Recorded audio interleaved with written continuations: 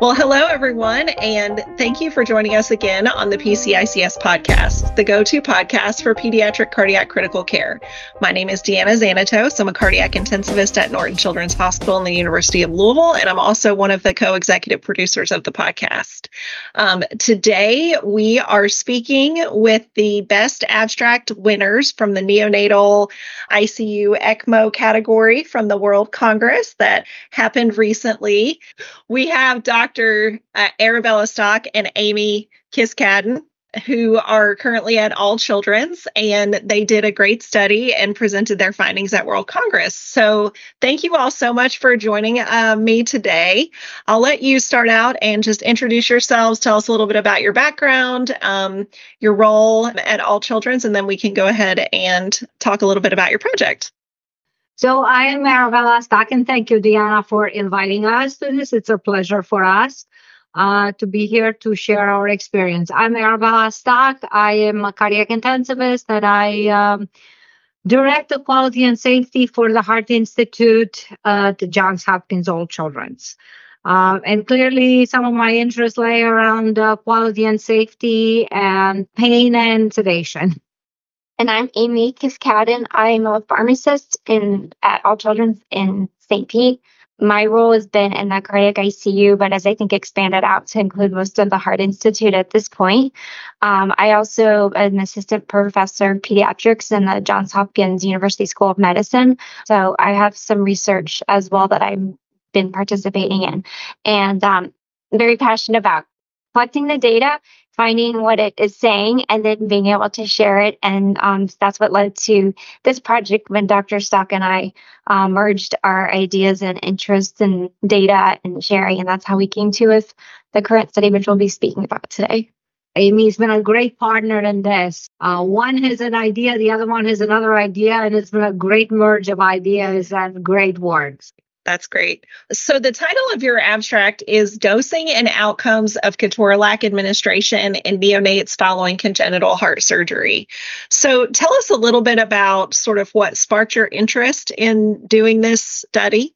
So part of what sparked the interest is that we've, through a series of looking at developing clinical pathways and ways of managing our patients, we had been looking, one of them had to do with like sedation and analgesia in the post-cardiac ICU setting. Dr. Stock has done an incredible amount of work with this over her career and had actually put together already a pathway in place that included Ketorolac and other non-opioid analgesic agents. And so what we thought as we were talking through this, because we actually have used it down into the younger age population, we started to say, well, we should really begin to collect this data because there was uncertainty about what was in the literature currently. Can you use it? Should you not use it? What patient population can you use it in? What dosing are you doing?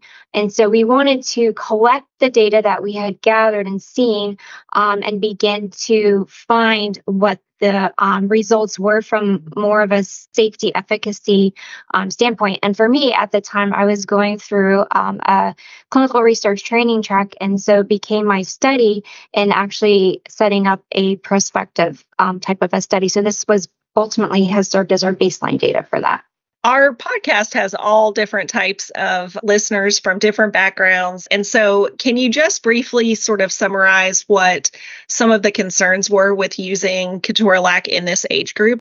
I mean, as you know, the biggest concern for neonates is, in general, for anybody less than 6 months of age, is renal dysfunction, bleeding related to platelet dysfunction.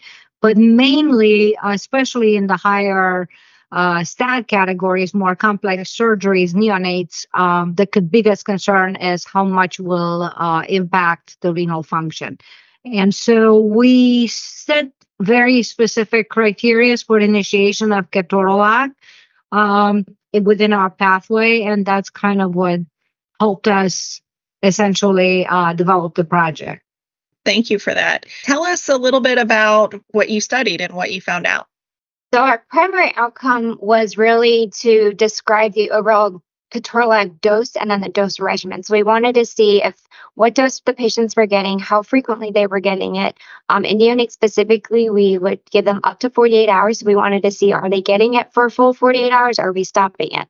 That became the primary outcome, was really just describing what our dose was that we could see in a very descriptive manner. And then we aligned our secondary outcomes to be more safety focused and efficacy measures in a retrospective format. So secondary one was decline in renal function. That was defined by the KDIGO guidelines.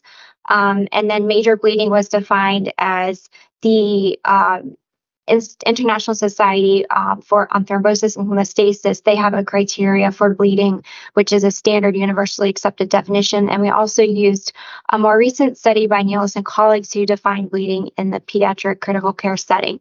So that became our secondary outcomes. And then we used an efficacy measure as well. Specifically, we looked at pain scores and the overall opioid requirements following Ketorolac initiation in these patients, at least just be able to describe what we were seeing as far as our patients and what they were requiring. So if I may add, one other thing that sparked sort of this study was that since we restarted the program in here, there's been a great push to early extubation. And when I mean early extubation, neonates of any kind of complexity or stat category, including Norwoods, which makes it difficult. The postoperative management becomes difficult in terms of achieving proper analgesia, keeping the patient comfortable, and yet not cause respiratory depression. So this was another thing that it sort of helped us guide this project, this pathway, trying to see if we can truly minimize the opioid usage. Excellent. And you were doing this study in the context of a pathway that you had implemented for postoperative pain management? So I had developed a few years back, before I came back to All Children's, I had developed a pathway at Cornell where I was the medical director of the cardiac ICU there. We had developed a pathway for analgesia and sedation in the PICU and the cardiac patients with one of my counterparts from the pediatric intensive care side. And in that, I had introduced the idea of using Ketorolac in neonates 30 days or less. And this was a great way for me to continue that in here, because we already had some baseline data showing that it was pretty safe, but I needed more numbers. So this was an excellent continuation, a segue into the bigger project. One of the things I really like about this is that you drill down on the neonates and you have patients from all stat categories, like almost an equal number. So it looks like there were 34 neonates in this study, so all less than 28 days, right? Yeah, correct. Okay. So tell us what your outcomes were. Tell us what you found. We would like to take a moment to thank this episode's institutional sponsor, Johns Hopkins Children's Center. The nationally ranked Johns Hopkins Children's Center is the birthplace of pediatric cardiology and the historic Blue Baby operation. From birth to adulthood, the Blaylock Taussig Thomas Pediatric and Congenital Heart Center treats all patients with congenital and acquired heart disease. Our comprehensive congenital heart program provides the full spectrum of care for patients and families, including congenital heart surgery, heart transplantation, and ECMO and VAD. Our 12-bed cardiac intensive care unit is the only one of its kind in the state of Maryland and offers comprehensive cutting-edge procedures for treating pediatric heart disease. We provide comprehensive advanced cardiology services, including pediatric cardiac catheterization, complex heart rhythm problems, pediatric cardiac anesthesia, congenital heart surgery, fetal cardiology, general pediatric cardiology, and cardiogenetics. Our pediatric cardiologists provide services in 10 different locations in the state of Maryland and additional locations throughout the national capital region. Well, what we found was that, as you mentioned previously, there was a bit of a blend between the overall stat categories of patients. So it wasn't just stat 1s and stat 2. It was actually a mixture of the patients. Most patients were getting, as anticipated, the 0.5 milligram per kilo dose. Most of them all got it every 6 hours. I think where we did see some difference was in the patients, whether they got it less than or equal to 24 hours, or if they got it for a total of up to 48 hours. So the majority of the patients, about 85% of patients, received the Ketorolac anywhere from a total duration of 24 to 48 hours, but there were about 15% that received it for 24 hours or less. The other thing we found is that we don't start Ketorolac, as Dr. Stock mentioned, until chest tube output is a certain rate, as well as we make sure platelets and serum creatinine are good. So most patients didn't initiate on Ketorolac until about 9 hours, I believe was the median, following admission to the ICU following surgery. So that was the main primary outcome as far as the dosing and what we were able to gather from our retrospective data pool. With regards to serum creatinine and urine output, so that's how we really looked at our renal function. We used, again, the KDIGO guidelines for defining that. We use serum creatinine because honestly, that's what is available here. So we had to go with what we could use at our institution. To try to balance that out, we looked at urine output as well. Although I will say our urine output remained above 3 mLs per kilo per hour and went far above that in the 48 to 72 hours post-op, most likely related to the heavy diuresis that the patients received. Actually, I will say, just to clarify, we actually do not push diuretics in the first 24 hours that much. So I think it's also surgical technique, speed, time on bypass, cross clamp. So I think we benefit of that. We actually, I will say that has been a big benefit, that our patients come out pretty tidied up, nicely packaged, not a lot of bleeding, actually just about what dries up within a few hours. So that allowed us to very easily introduce Ketorolac within 6 to 8 hours. And like Amy mentioned, about 9 hours, but, and this is not a correction, we try not to push the diuretics. The diuretics come into play about 24 hours. Just where did we come? We actually have it on the abstract. Yeah. It was like 24 to 40 after discontinuation of the Ketorolac is where we started to see that increase. So at that point, it would be 72 hours post-op. But there was no significant change in the serum creatinine. I think baseline, which would be pre-cardiac surgery, was a median of 0.43. And then within 48 hours following Ketorolac initiation, the median creatinine was 0.49. And then even up to 48 hours following discontinuation, we actually saw the serum creatinine fall back down to a median of 0.39. So we didn't observe any significant differences within the renal function, and no patient met the actual criteria for AKI. No, I think it's actually a very good description of the findings. And I think that, again, during those 48 hours, we never saw a drop in the creatinine. As you know, as most people that will be listening to this podcast, these neonates tend to go into AKI within 12 to 24 hours post-op, so their urine output is decreased. We were able to actually continue the Ketorolac and not experience any side effects from it, even with within those 48 hours. Yeah. And it doesn't sound like, some programs do early PD or something like that. It doesn't sound like that's your practice. No, not at all. As a matter of fact, most of our patients do maintain a reasonable amount of urine output the first 12 hours. Not the most robust. Again, we are not very aggressive with diuretics, but they do diurese nicely after 48 hours. And again, with that being said, we still were able to use Ketorolac safely for 48 hours. Yeah, that's wonderful. And any bleeding events in any of your patients? I think there were a total of 3, I believe, but they were, so again, this is based off of a retrospective chart review, but nothing that met the major criteria or the criteria defined by Nealis and colleagues as being major or severe. Most of it was blood noted on the dressing. There was one patient who had GI, but it ended up being related to a stomach perforation, to a gastric perforation. Was not. Yeah, it was an actual an NG cause. Gastric perforation, not a gastric like an ulcer or anything of that sort. But nothing beyond wound or blood noted on the wound dressings. The chest tube output was, I believe, 0.9 mLs per kilo per hour, averaged over that 24 hours in the first 24 hours, and then actually decreased down to 0.4 mLs per kilo per hour.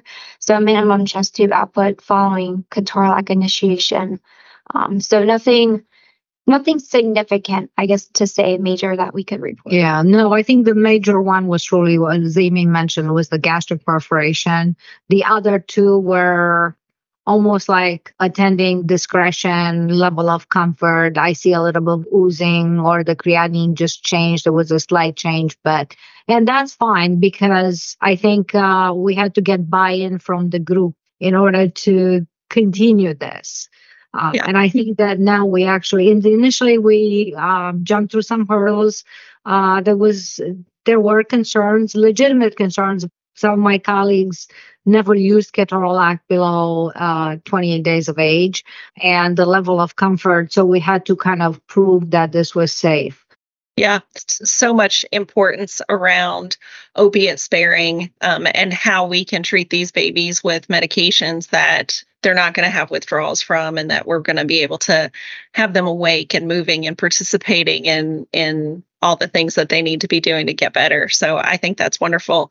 One question that I thought of as I was hearing you talk is, did you use any other adjuncts like either oral, rectal, or IV Tylenol along with the Ketorolac? Is that part of your pathway? So we do. We have a 24-hour, the first 24 hours or until they take PO was the IV Tylenol, and then it goes to enteral or rectal Tylenol. And we use it for both intubated and not intubated patients. So we have a pathway that sort of distinguishes towards extubated or intubated, and would plan to extubate within 6 hours or within 12 hours or longer.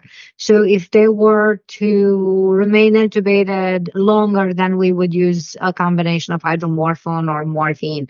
And I think that that's the other part that we really aimed of not using fentanyl.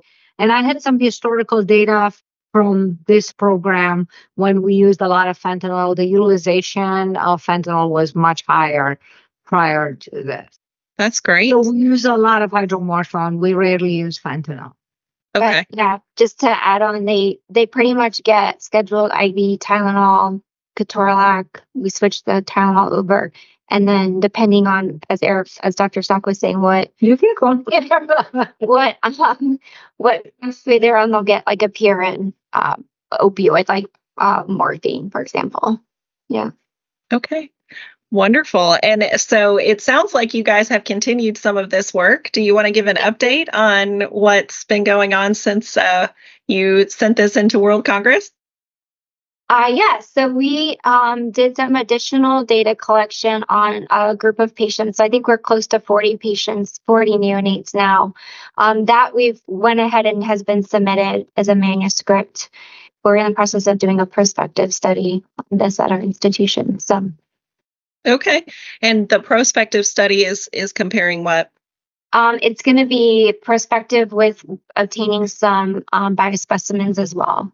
To be able to, we won't do comparative because because of our clinical pathway, we will just have the one group, but there's some additional clinical data that we'd like to obtain.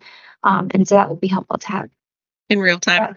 Awesome. Yeah. Yes. We've seen good success with minimum opioid exposure. I think the patients within 72 hours of Ketorolac were getting 0 morphine equivalents of opioids. Overall, even like 24 hours post-op, it was like 0.2 milligrams per kilo every day. So it's just very small. So I think we're excited to see how this can continue to make strides. Yeah, I think it's wonderful work. And thank you for helping us all feel a little bit more comfortable with using Ketorolac in this age group. We have started to inch in that direction, and I can definitely tell a difference. Just even anecdotally at the bedside. So Thanks for doing the work and putting it on paper so that we can feel good about it. Thank you again, Arabela and Amy, for taking time to present your work. Congratulations on your World Congress showing. And thanks to all of our listeners for listening to our podcast. We hope you've enjoyed it. Please don't forget to follow us on X, Facebook, and Instagram. And please subscribe to this podcast on Apple Podcasts, iHeartRadio, Spotify, or wherever you listen to podcasts. Please visit our website, PCICS.org, where you can find more information about how to become a member and enjoy updated info on educational resources, meetings, job listings, and much more. The song I Don't Know by Grapes was used under a Creative Commons 3.0 attribution license.